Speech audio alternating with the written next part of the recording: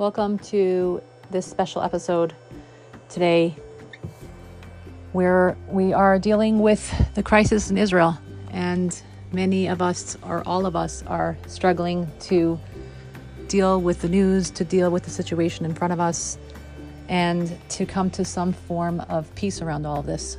So today's episode is a special episode where we delve into the complex landscape of parenting during this time of crisis in Israel.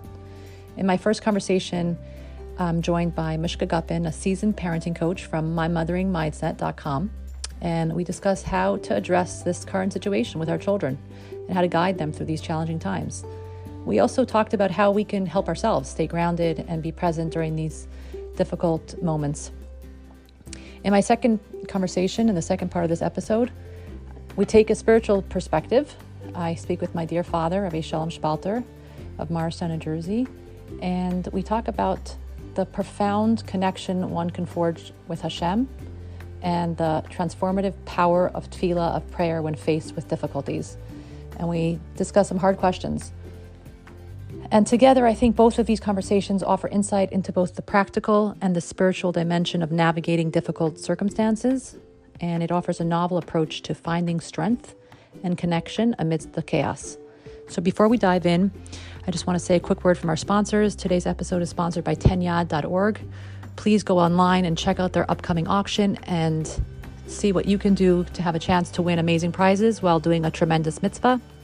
And don't forget to visit our sponsor, okclarity.com. And without further ado, let's get right into today's episode. Hello and welcome, Mushka, to A Positive Podcast. Thank you so much for coming on so quickly.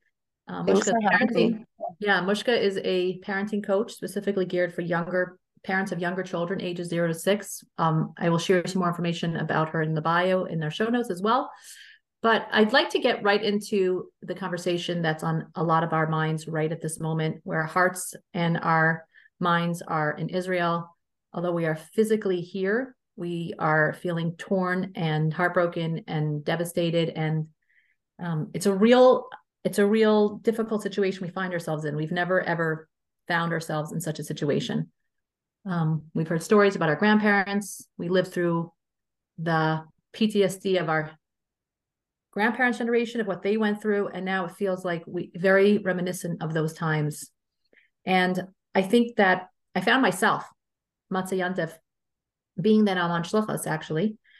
So we found out about it people came to shul and told us about it right away. We didn't know the extent of it. They didn't want to tell us details, and I didn't want to hear details. But after Yantif, it was a barrage of information that was coming at me, and I couldn't peel myself away from it. And I found myself going into this black hole, like just going right into it and seeing all those images. I couldn't sleep. I couldn't sleep. I couldn't eat. And I found myself to be very short fused with my children. And I was like, what's going on here? What am I doing? This is not good. I need to step away from this. And, it's interesting because the Israeli mentality is, if you live in Israel, especially during any kind of pagua, any kind of bombing, any situation that's going on, they are glued to their TVs and now their phones, and they just go right into it. They don't stop. The music on the radio is sad. It's just like the whole energy and mood is like devastated, and it's tenfold right now. This has never been this way in Israel. So I guess my question to you, as somebody who is a parenting coach and somebody who works with little children and helps parents guide them, what would you tell parents now that is so important for us going forward? How do we talk about this with our children? How do we help ourselves to stay regulated? What is it that you would recommend to us at this time to keep in mind with regard to everything that's going on? First of all, just as a mother, I relate to everything you said. I'm in Crown Heights, but we heard, rumors even over Yom Tov. And at that point, we didn't know what was going on. So there was nothing we could do except daven, dance, and sing, it was some chasara, say Tehillim during a kafais, whatever. And then same thing after Yom Tov, you turn on your phone and you're just this deluge of information that is way too much to take in at one time.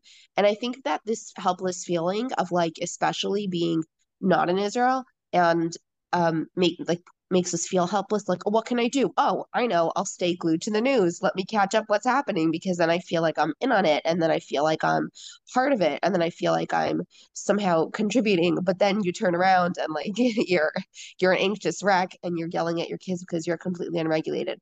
And so much of the conversation is actually, how do you talk to your kids about it? And I'm kind of like, why do your kids need to hear about it? Like, I think that if you're not in Israel and you absolutely have almost the luxury, so it might almost make us feel guilty to say, like, oh, I should be with them in spirit. I should be bringing this information into my home. I should feel part of it. If you have the, if you don't have the war at your doorstep, why would you bring it into your home? Like, why would I let Hamas into my house emotionally or mentally if they're not physically there? And it's a real, like, you really have to stop and think about that, because our immediate reaction is to turn on the news and to catch up on what's going on and to feel like we're a part of it. But like, we don't, maybe, I think we're fighting, the Rebbe was always, you're fighting the spiritual. And what does that mean? You're like, well, so what? So I should say to Helen, like, what does that mean? It means that if you're not there physically, your head gets to be clear. It means that you get to be a mental soldier. You get to bring sharp mental energy. You get to not be, and the opposite of spirituality is negativity and depression. And I mean, you can throw in the words from the Tanya here, but it's the opposite of Avodas Hashem. It's the opposite of Simcha. It's the opposite of Trachgut Vetzayin. It's the opposite of Bitachon and Emunah. So how are you supposed to fight spiritually if you're willingly putting yourself? And it's not so willing. It's more like it's almost like subconscious. It's like, let me turn on my phone. It's automatic, right? It takes it takes conscious effort basically to not let yourself get sucked into it. And I think that, I mean, look, and the other thing is like, okay, so I can stay up on the news the whole night, which is what I did the first night. And I was like, but it's Isser Chag the next day. My kids don't have school. I'm going to wake up. They still need breakfast. They still need to be fed. I still need to take them to the park. I still need to take them on a trip because there's no school. So how does it service my kids and my home and my Avaida right now in my practical daily life that I was stressed out about something that I have zero control over? Like, following the news doesn't give me control. It's a sense of control. It makes you feel like you're doing something. You're not doing anything, and you're just, you're spiraling yourself further. And side point, when have we ever believed the news, especially in times of war? It's pure propaganda. Like, in general, in wartime, like, we know that. Like, objectively, we know that. I mean, it's, things are very real. They're happening. Like, and that's what makes it so scary. But like, why do you think that like the army is giving you updates through yeshivaworldnews.com or whatever? Like, Right. why is that giving you a sense of control over the situation? Like, you're literally like hours behind Israel, and you're hours and hours behind the developments there. And in real life, you have a real life. You asked a Do you really good need question. You said, why do we even need to tell our children? So that's a really good question. I want to go into that for a second. So, I noticed yesterday in Crown Heights, they had like a whole rally, and they have rallies for children because the Rebbe talked about this idea that the power of the prayer of the children, we know with Mordechai and Purim, and over history, so many times the power of children's tefillas. And I was thinking to myself, like, my little one doesn't know anything. My 7-year-old has no clue about what's going on. Very, very, very, very little. And I feel like if she was to go to a rally like that, she's going to have lots of questions because that's her personality. That's who she is.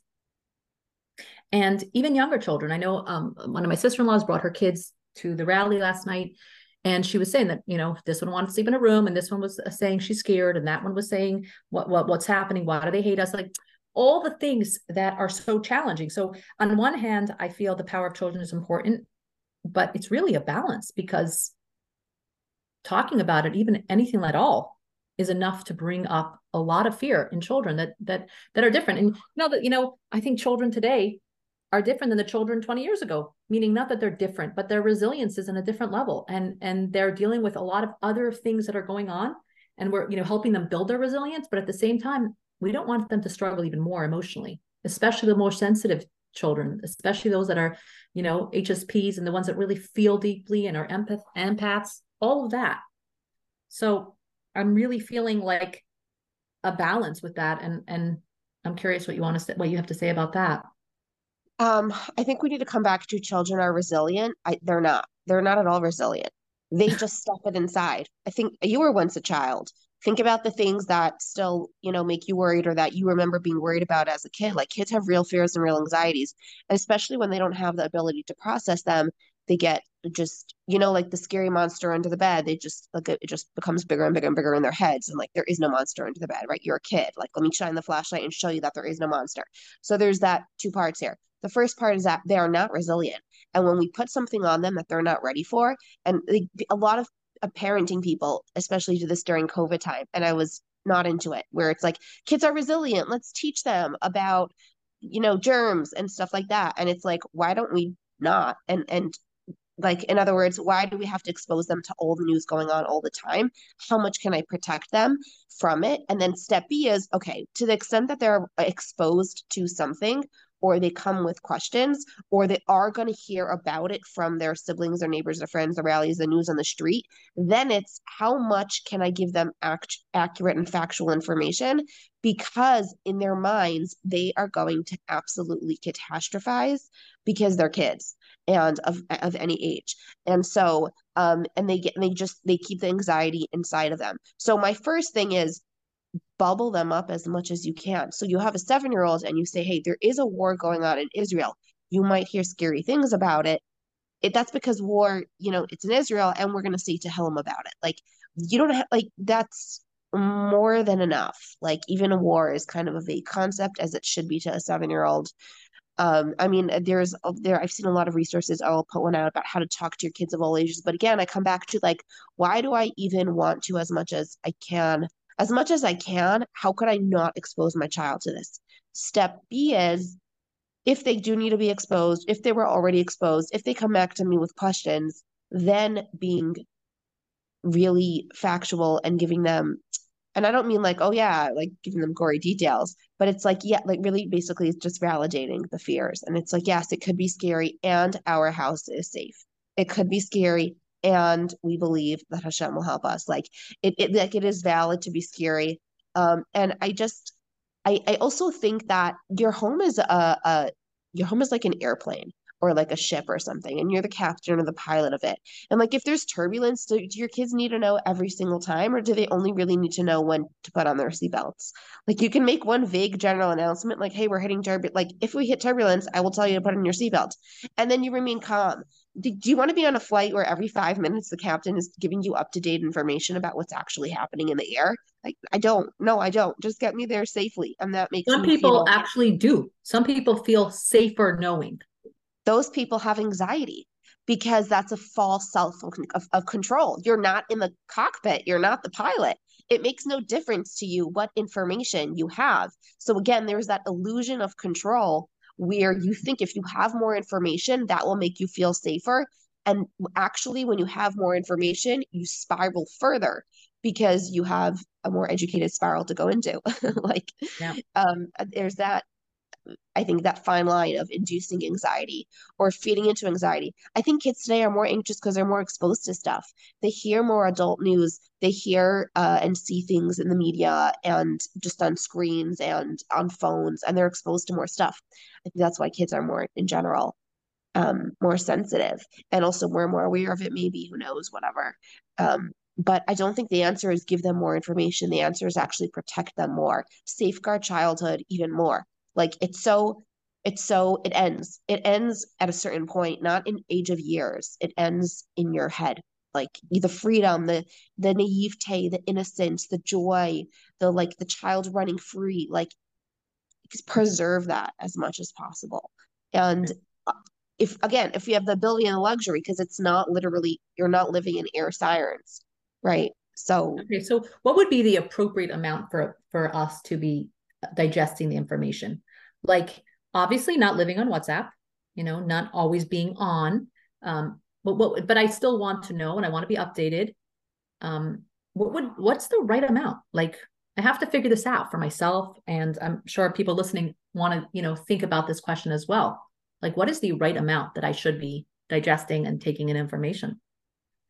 I don't know if there's an objective right amount. The right amount is the amount that you can handle to the extent that it doesn't impact your daily functioning. And by that, I mean like you're able to be totally present and emotionally and regulated for your kids and for your real life and your real day-to-day, life that's happening in front of you. How much is your head living in what's not going on? How much are you grounded in what your five senses can see, hear, smell, taste, and touch, like what my real life, versus how much are you putting your head in some place that you have zero control over? Um, and it's not going to be the same answer for everyone. It's like, how much capacity do I have? How much can I take? That's true. But there's also the element, like I went to the gym this morning and I did a workout class, and there's a lot of non-Jewish women there, and they're just living their lives. And I'm thinking there, I'm sitting to myself and I'm like, it's so not right. I felt so much guilt. Like I'm just living my life here, going to the gym, doing my regular routine. And there's children that are, and women and men that are being tortured right now in Gaza. And there's just like tears running down my cheeks as I'm thinking about that. So like, you're right. But there's that element of that we it's like you said, it's an illusion of control, number one, but there's another element is that there's this guilt that we have, that how can we live our day-to-day life while our brothers and sisters are suffering? And I'm sure this is not a new thing. I mean, think about, during the Holocaust, what the American Jews must have felt like, those that were getting information, even though they didn't have the information like we have it today with what we're dealing with, and also knowing what's true, what's not true, what's false information as it comes in. But I really feel like that's another part of it. We feel guilt. How can I just sit here and have like a leisurely lunch with my husband and stay grounded, because that's what I need right now, while my brothers and sisters are suffering? The first thing I thought immediately when I heard war was happening, and first my husband comes home and he's like, "Oh, the janitor told me there's war." Then the next evening he comes home, "Oh, it's really bad." Like that's how we heard it over Yom Tov. The janitor opened his phone and told me it's really, really bad. Um, and I was like, I mean, I was just home with the kids. And I was like, well, what did the Rebbe say? I'm not too well versed. I was like, I'll look it up after Yom Tov. What did the Rebbe say when it was war times in Israel? And that's what the Rebbe said. We have to fight a spiritual war. That's what we can do. That's our battlefront. So then it comes down to, what does it mean to fight a spiritual war? And I really think it comes down to remaining, not don't give in to terror. Don't give in to terror. Don't give in to fear. Rise above what you're being fed. You're being fed guilt. You're feeling guilty. Where is that feeling coming from? Does it serve you to feel this guilt? Does it impact you in a positive way? I think it's precisely because we get to feel privileged, precisely because we're privileged enough to not be there, that we like this is I don't know. In other words, I hear you on feeling guilty. I think it's not the answer. Feeling guilty means that there's something that I should be doing right now that I'm not currently doing. But what if I'm doing everything I need to be doing? And what if what I'm doing is rising above the collective consciousness of fear? And what if I'm tapping into a source higher than me? And we can call that source Amuna, Bitachon, Hashem, security. Like, I'm not being dragged. And if you feel that, then it will impact others as well, because this is a spiritual thing. And collectively, we're just coming at it from a place of like, I am, that's real control. The only real control you can take is over the thoughts in your head, right? Like the Bainani, like they not come out, but at least you can try. That's Right. that's what we can try to control. And not bringing the fear into your home, not bringing the fear into your life, not bringing even the guilt and the helplessness. How does the guilt and helplessness serve you? That's what I would ask. Like, Yeah. does it serve you? It's a Like, if great it doesn't, question. then it's not right. Like this, that's So literally not. I think that there's like an illusion of, oh, it's serving me, it's keeping me with my brothers and sisters, davening for them, it's keeping me sad enough to just keep leading into my faith and prayer, and okay, let me go daven, let me go say Tehillim. So maybe that's an illusion, but in some regard I think there's an element of that, and that's why I can't be completely disconnected from the news. I want to hear what's going on, but I feel like it needs to be in a healthy amount. I mean, I speak to people in my community. These are non-observant secular Jews, many of them assimilated. They are so broken and they feel so disconnected, and they are drowning in the news, and it's just bringing them down. And like you mentioned before, I also heard Chase Taub talk about this in one of his clips that he put out, saying that that is the agenda of Hamas. If you really think about it, they're not coming in saying, "Wait, let's get our land back," because there's that's not happening. They know this as well. Their goal here is to bring us, terrorize us, and break our spirit so much that is one of the ways that they will hurt us the most. And they're being successful with that right now. So imagine if we were able to say, well, this isn't serving us because we are actually giving into our enemies. Yeah, I agree. So that's why I think it's not serving us, mostly because it's an illusion of control. It gives us a sense of, oh, I know what's going on. It's keeping me connected to my brothers and sisters in Israel. Yes, but in small amounts. And we shouldn't be giving into the darkness because we're supposed to be bringing light. And by separating from that, we can help ourselves. Yeah. I mean, we're not helpless. We're being so far and being so disconnected. We feel guilty, we'll feel helpless. We are not helpless. We are in the most powerful position. We can rise like mentally and like, in clarity above the terror and the fear because we're not physically there. Um, and and we could not expose ourselves to, you talked about PTSD. I mean, which doesn't have that? We can choose to not, we can opt out of exposing ourselves and getting traumatized from this. And I think that's a really powerful position to be in. And it flips the narrative in our own heads. Instead of saying, I'm so helpless, I must check the news, that will help me connect to them and feel more empathetic and cry harder when I daven. What if we flipped it and said, I am in the most powerful position because I can access tefillah from a place of absolute, like, Hashem, I don't know, like literally take these words and do whatever you want with them. Like, because like that's just like giving the control back to him because we literally have no control over it.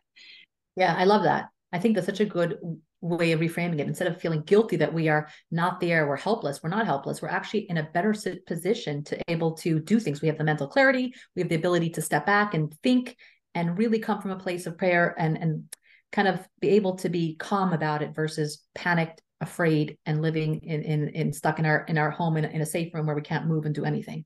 Yeah, and that's, like I said, that's a spiritual war. I really believe, I was just really thinking, what does the Rebbe mean to say a spiritual war? Like say Tehillim? Like I can't say Tehillim 24/7. I'm taking care of kids. And that's the answer. It's tapping into this higher energy of not being terrorized, right? And tapping into you can only access Amuna and Bitachon. You can only access this if you're not being dragged down by the Yetzer Hara. It's a very powerful place to be in. But you give away that power when you say like, well, I need to watch clips. I need to see what's going on in the news. Like, and then what you're doing is you're making yourself a victim of war. You're putting yourself in psychological warfare, and you're putting yourself willingly into the hands of the terrorists by letting your mind be terrorized from that.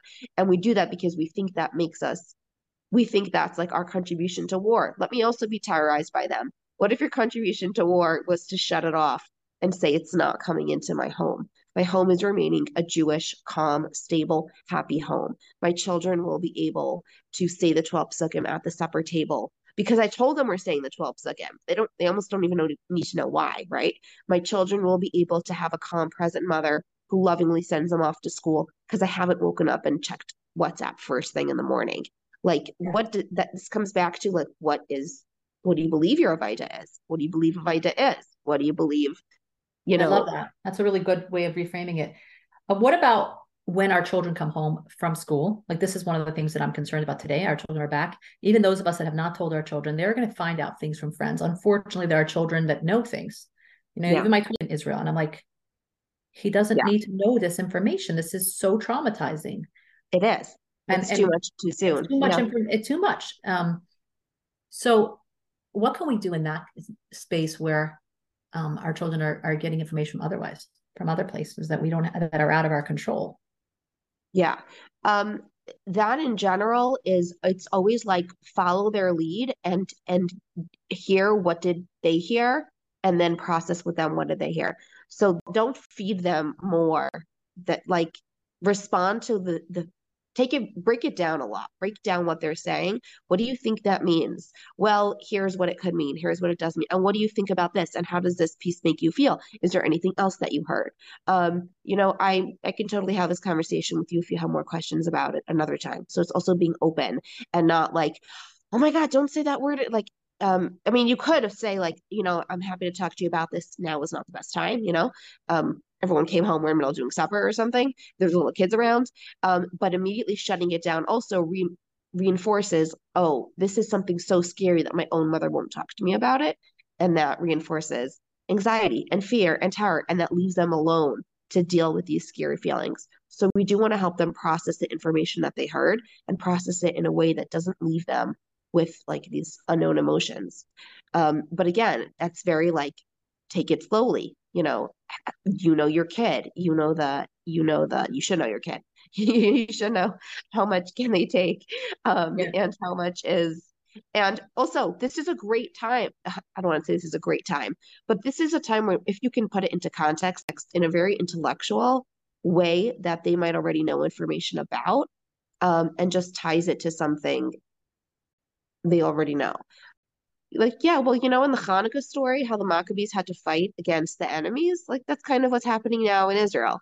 And it's like, oh, well, in the Hanukkah story, the Maccabees won. So kind of contextualizing also what happened by tying it into stuff that they know, maybe more intellectually, or like it's like text to text, um, like giving them context for it and context of what they already possibly know about, again, depending on the age of the kid, world events or history, or like they've read some scary bomb, they have these comic books about like bombs and miracles and stuff like that. And it's like, yeah, what's happening in Israel is similar to that comic book you have about the Yom Kippur War or something.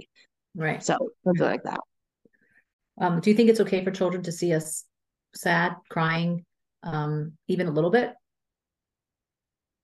My concern with this is, what place is it coming from in you? So like if someone, if there's a tragedy in the family and you're breaking down one day and you're like, well, mommy's crying because I'm still really sad that Zadie passed away or something. Like that's one thing. Yeah. Or you say like, I'm so sad about the Yidden and Eretz Yisrael. I'm feeling so sad about it. Let me pause right now in my cooking and take out my Tehillim and say a kapitel Tehillim. That's like healthy modeling.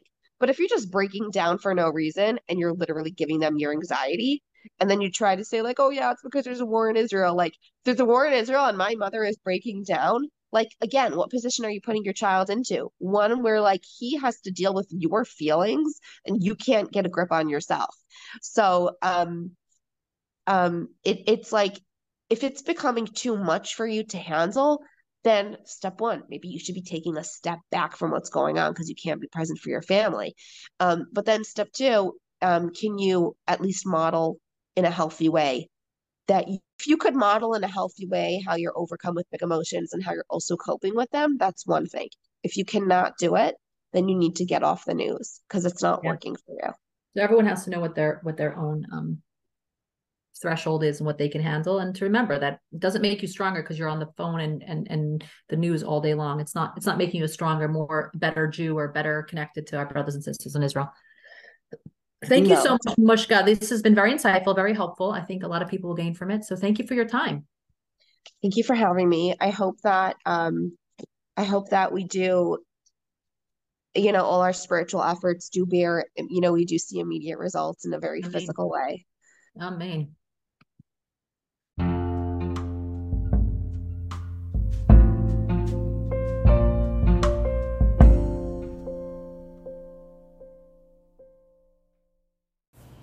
The Positive Podcast is brought to you by okclarity.com. OK Clarity is the place for any Jew, no matter how religious you are, to find an excellent therapist, psychiatrist, coach, or nutritionist. And it's completely free for you to use. okclarity.com's professionals are vetted, and they have extensive experience working with the Jewish community. Yes, you can even find me there because I'm listed as a coach. If you're in the market for a therapist, a coach, a nutritionist, a psychiatrist, or the like, you want to check them out. If you don't find what you're looking for, they have a concierge service where you complete a short form and they will personally match you with someone. Just an important side note, if you are a wellness professional, I highly recommend joining their directory. Their team is amazing, and I've received referrals from their platform. And OK Clarity has an amazing WhatsApp status with over 8,000 obsessed followers. And yes, I am one of them. Their WhatsApp is a free way to improve your mental health, and they post great humor, so you'll laugh too. If you have WhatsApp, shoot them a message at 917-426-1495. Again, that's 917-426-1495. We'll put the links to their website and their WhatsApp in the show notes, so you can find those links and go ahead, smash those links. You will not regret it. And now, back to our show.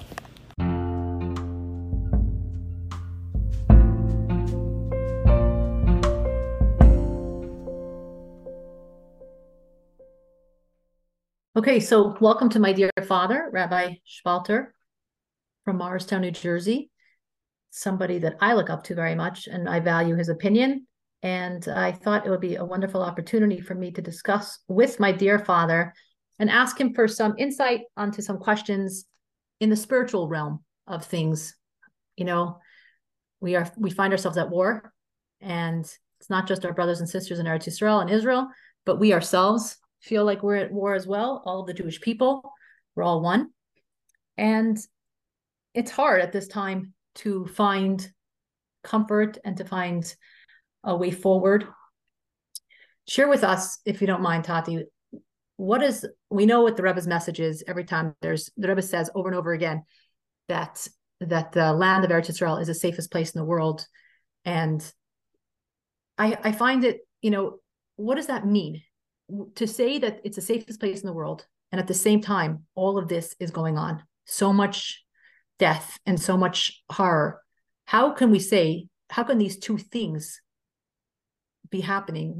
How can both of these be true?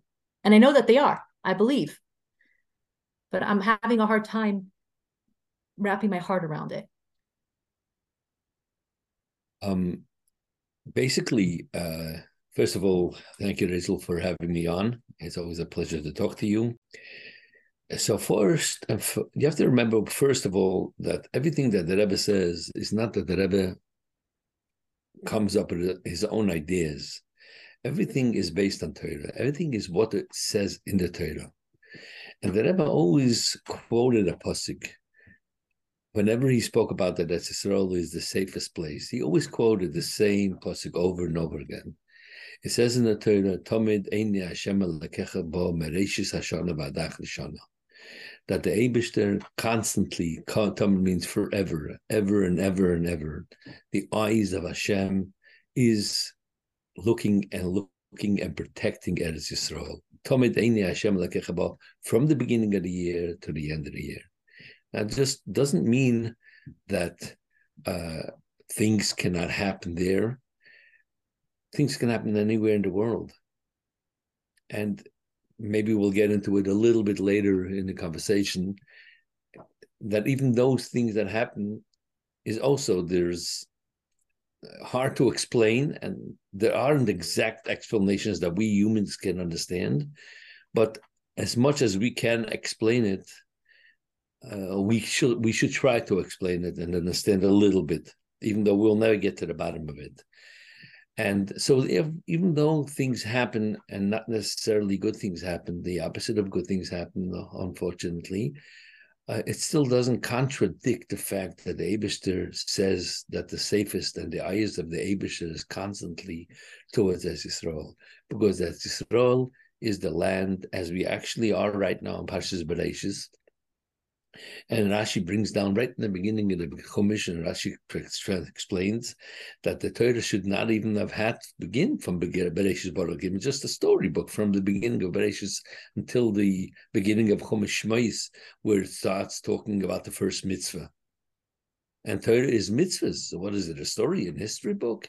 And Rashi explains that the reason why the Torah starts from Bereshis until there is to tell us that Eretz Yisrael is our land. Eretz Yisrael is the Eibishter, gave it to whoever wants. He created it. In the beginning, he gave it to these people, and then he took it away from these people and gave it to these people. And he gave it to us. It's our land. And therefore, if it's our land, who are we? We are Hashem's children. So therefore, yes, it's his land.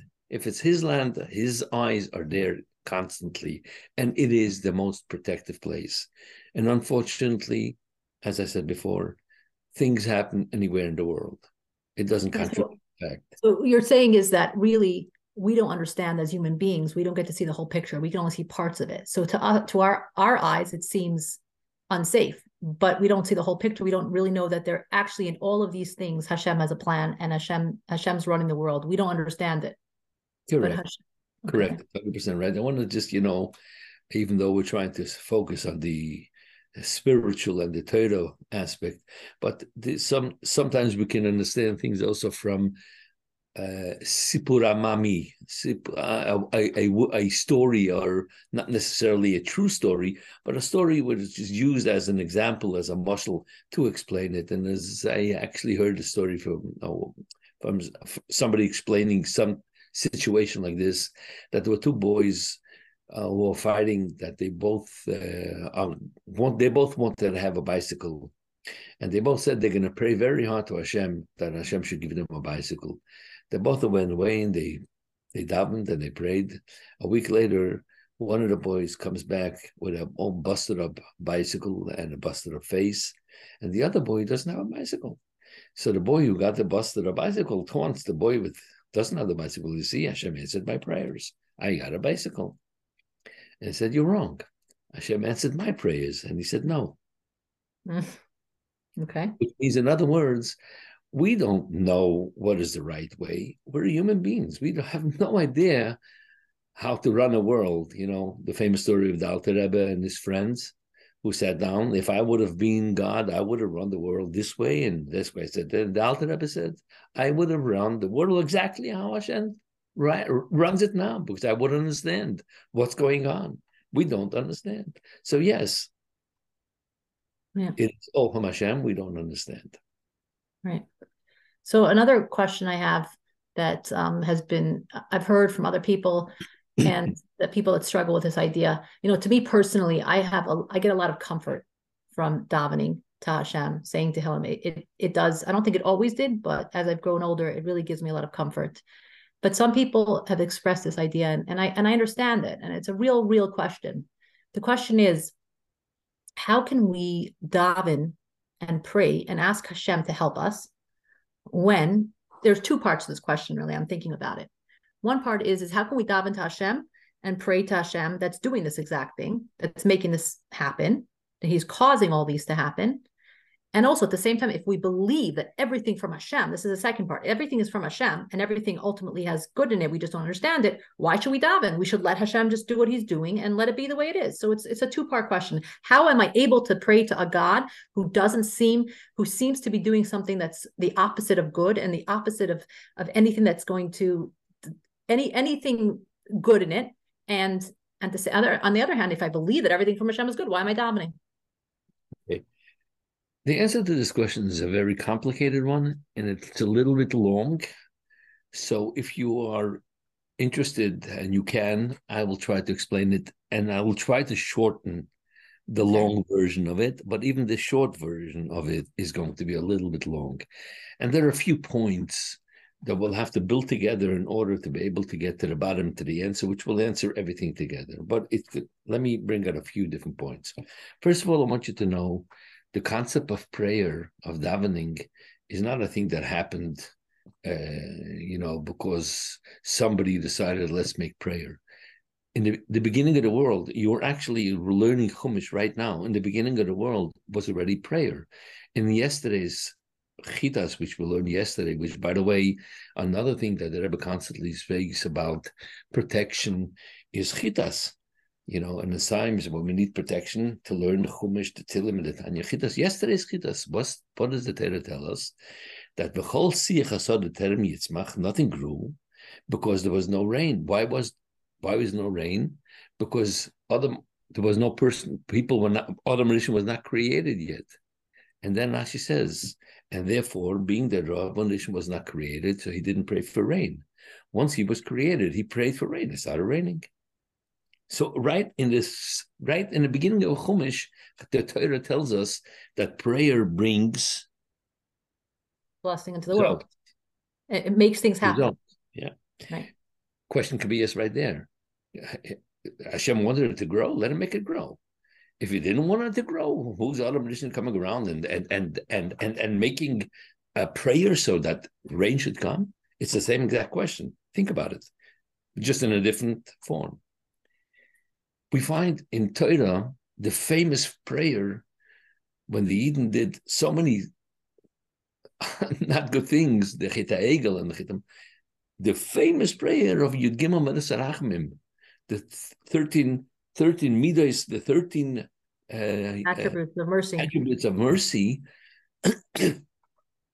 is also Moshe Rabbeinu had it in put it when people were doing the opposite of what Hashem wanted them to do, and Hashem wanted to punish.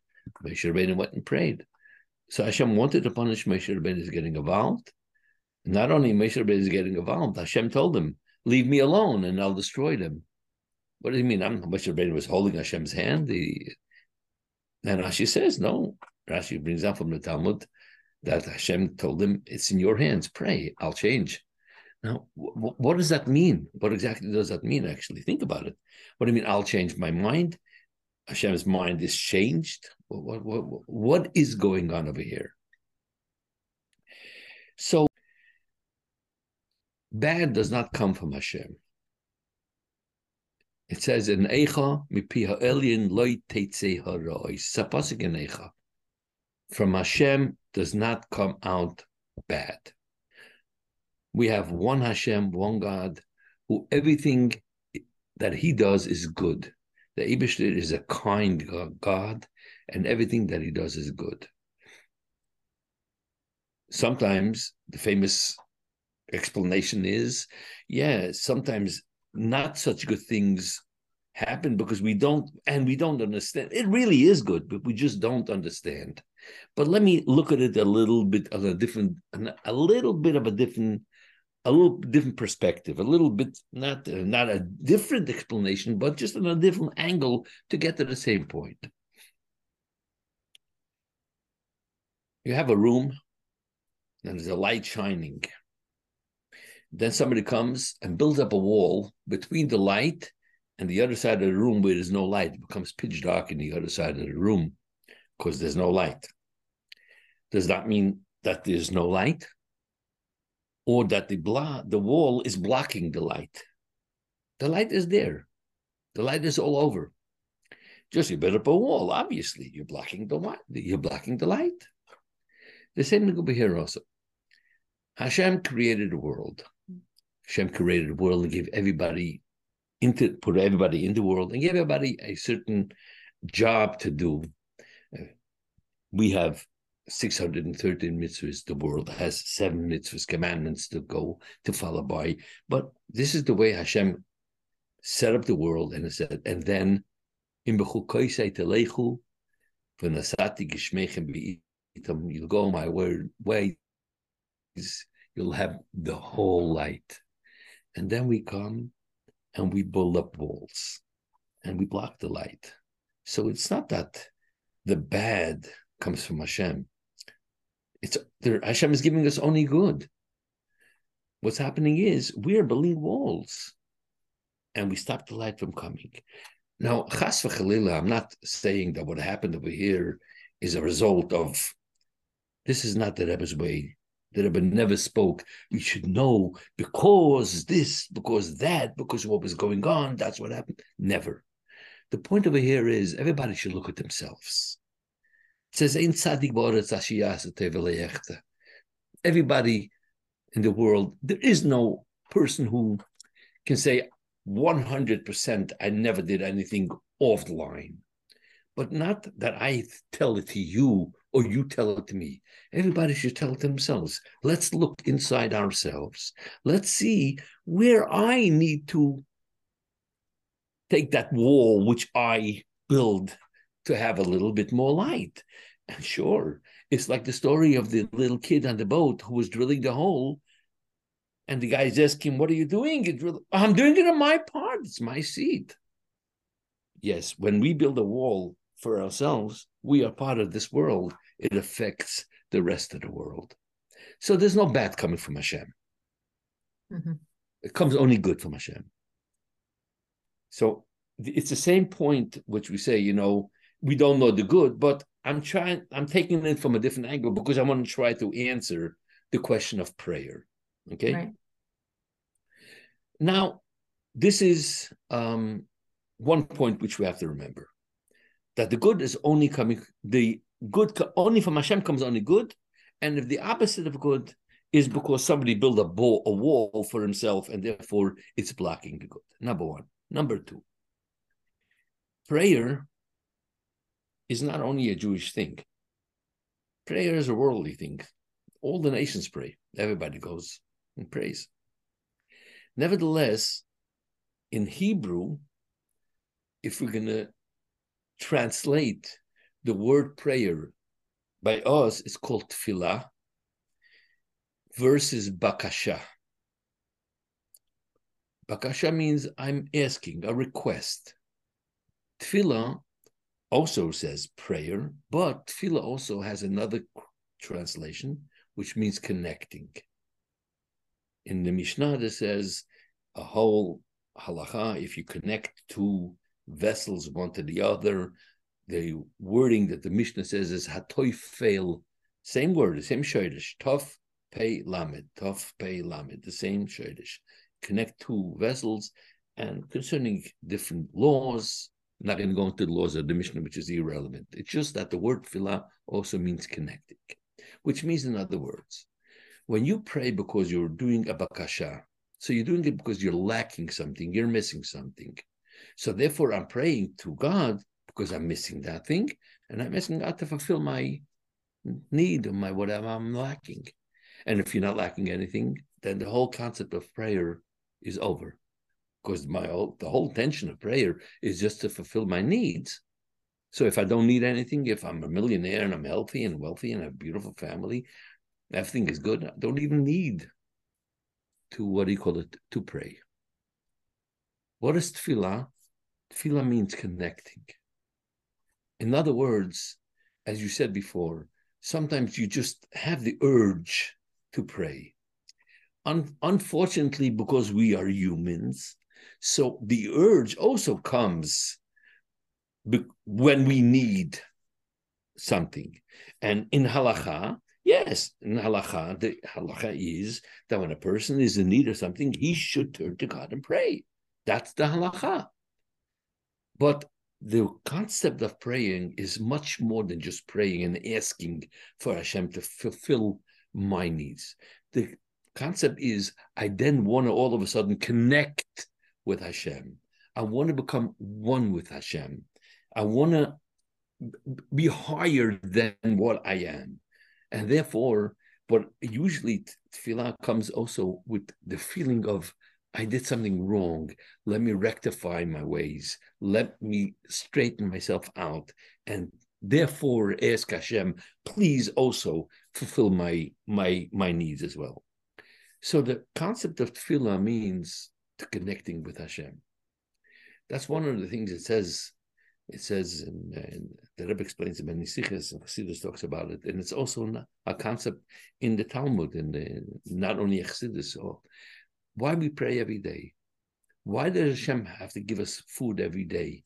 Why the man came down for 40 years, came down every day for how much you need for that day? Hashem is going to give the man for 40 years. Hashem should have given it at the beginning. The man, if Hashem wanted it to become spoiled, it got spoiled. And if he didn't want it to get spoiled, it didn't get spoiled. If you left over for the next day, any man, it got spoiled and worms started coming out of it. And for Shabbos and Friday, Shabbos, it didn't. So Hashem could have done the same thing. Give them a man for 40 years and let them be happy. But the problem then is, then they would be secure for 40 years. They have it all. No praying. There's no connecting with Hashem. So Hashem said, I'll give you for every day. Comes at night, what's going to be tomorrow? Pray to Hashem. It says in the Medrash a very interesting thing concerning today's parasha and Chumash. Very interesting how much the Hashgacha Prati says. We're talking today is talking about the story of the Nachash with the snake, with Eva and Chava and the magician. What does the Torah says? Torah says that Hashem cursed the Nachash, What did he tell him? One of the things he told him, V'ofar teichal kol yemei chayecha. You will eat earth all your life. Which means that, some of them first explain, means that everything you're going to eat is going to taste like earth. So but there's a very Chassidish taitcheveh, a beautiful taitcheveh, if you know. It says like this. He said, Nachash, you have all your food ready for you. And therefore, you will never have to pray to me. You will never have to get connected to me. I don't want you to be connected to me. So I'm giving you everything now so you don't pray to me. You don't get connected with me. Which brings us to the whole concept of why Hashem does sometimes some things. And wasn't he worried? Wasn't the Nachash also concerned? The snake was worried that even that, he was worried there wouldn't be enough of that, even though there's so much of it. That's Another another angle. Anxiety. How some explain it, but the Medrash, this is a Medrash, right? That Hashem did not want him to pray, so he said, "You have everything there. I don't want you to pray to me. I don't want you to be connected with me." Mm-hmm. And that brings us a little bit more to the understanding of the concept of davening from one angle, and then we'll get back. We'll try to put it all together. Hashem is, like we know, is our Father. And sometimes a father hides from his children because he wants his children to call out, Tati, Tati. He wants them to come to him. Hashem loves a child. A father loves a child. Child loves a parent. But sometimes the child acts a little silly. So in order for the child to feel the greatness and of being connected with the father hides. And then we start davening. And Hashem wants us to daven in. It says Moshe Rabbeinu was punished not to go into Eretz Yisrael. Ves Chanan el Hashem. It says he prayed. How many prayers did he pray? Tov Kuf Tes Zayin. 516 prayers, which is the numeral value of the word Ves Chanan. And it's the same numeral value of the word Tfilah. Does that mean that Moshe Rabbeinu prayed that amount of prayers and all of it was in vain? It was nothing. Nothing happened. We don't know exactly what each tefillah accomplishes. As I told you before, the story with the little boy with the bicycle. They both prayed. They both got their answer. One got an answer. They started getting a bike. He wanted to have his face bashed in. The other got his bike and got his face all bashed in with a broken bicycle. We can, and therefore what? Does that mean that the boy who did not get the bicycle, his prayer was not answered? Every prayer gets answered. And Hashem wants us to pray. Hashem is begging us because Hashem wants us. As I say, the prayer, tefillah, does not mean only prayer and begging and asking, please make my checkbook full. It means let me connect with Hashem. What happens when we connect with Hashem? And here comes the end of the explanation to bring it all together. When we connect with Hashem, we reach a level in Hashem which is higher than being affected by the wall which was built up. So I don't want to use the word sin. I'm trying to avoid it. So I'm calling it the wall. But that's what happens. We build up a wall, the light can't get through. But if you go over the wall, if you go higher than the wall, then the light is not being stopped from anything. And that is what connecting with Hashem is. We connect with a higher level. We connect with Hashem to the level where the wall is not affecting the light from coming through. And therefore, to summarize the whole thing, we're praying to God who's doing this. No, God didn't do this. We built the wall, not God. So you're asking, how can you pray to a God who does that? God is only doing good. So besides that, we don't understand, and sometimes something negative really is good, we just don't understand. I'm getting it from a different angle. The point is that God didn't do anything bad. So why are you blaming him for it? That's number one. Number two is, what can we what does Hashem want? If he did do it, first of all, that takes care of the second part of the question also. He didn't do it. The second part of the question was, if he did it, so why are we doing against what he wants to do? And we're going to pray. No, again, he didn't do it. But number one. Number two, he still wants us to pray, because as I remember, I gathering from the Rebbe, when the Rebbe spoke about the Holocaust, it was on a Shabbat.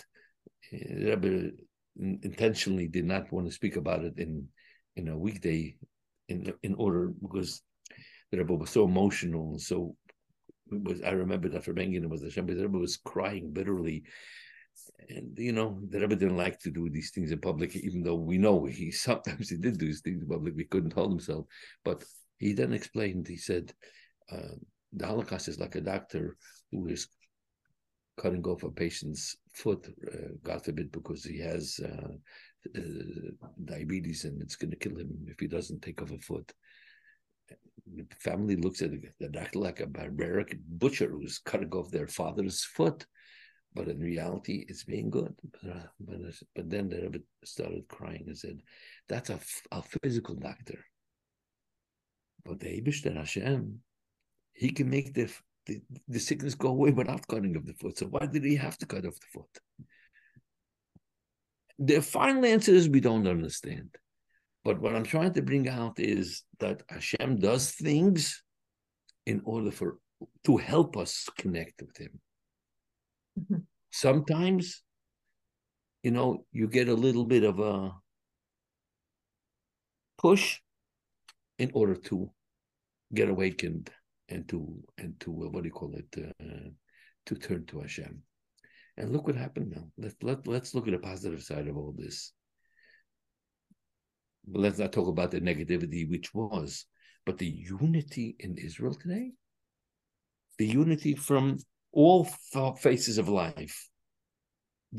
People are just gushing with good. If you see some of the good clips, you shouldn't look at the negative ones, but the good clips, you see what people in all walks of life. The unity is very strong right now. We've never been more connected than before. And the ironic is that this is what has to bring out the unity by us. Yes. But unfortunately, but this is the point. Right. I hope I tried to answer the question a little bit. Yes, I think you brought some understanding. I think by focusing on the word connection more than bakasha, it really helps us to That's actually a from the Rebbe. The Rebbe spoke about it. Shabbos Pasha Spincha stuff she knew Gimel, if that makes any difference. Yeah, it's good to know. My listeners might want to know the source. So there you go. Well, I appreciate, Tati, your time. Thank you so much for sharing and for agreeing to come on. I appreciate it. And may all of our tefillos be answered, and may Hashem really hear our tefillos and take them straight to heaven, to the Kisei HaKavod, and bring Mashiach so that we know no more pain and no more suffering. And may all our brothers and sisters in Eretz Yisrael, especially those that are captives, maybe they'd freed and brought back in whole in health and today. Amen. And until then, we should all amen. And until then, we should all do another good act and another good deed and another mitzvah in order to make it happen. Make it happen.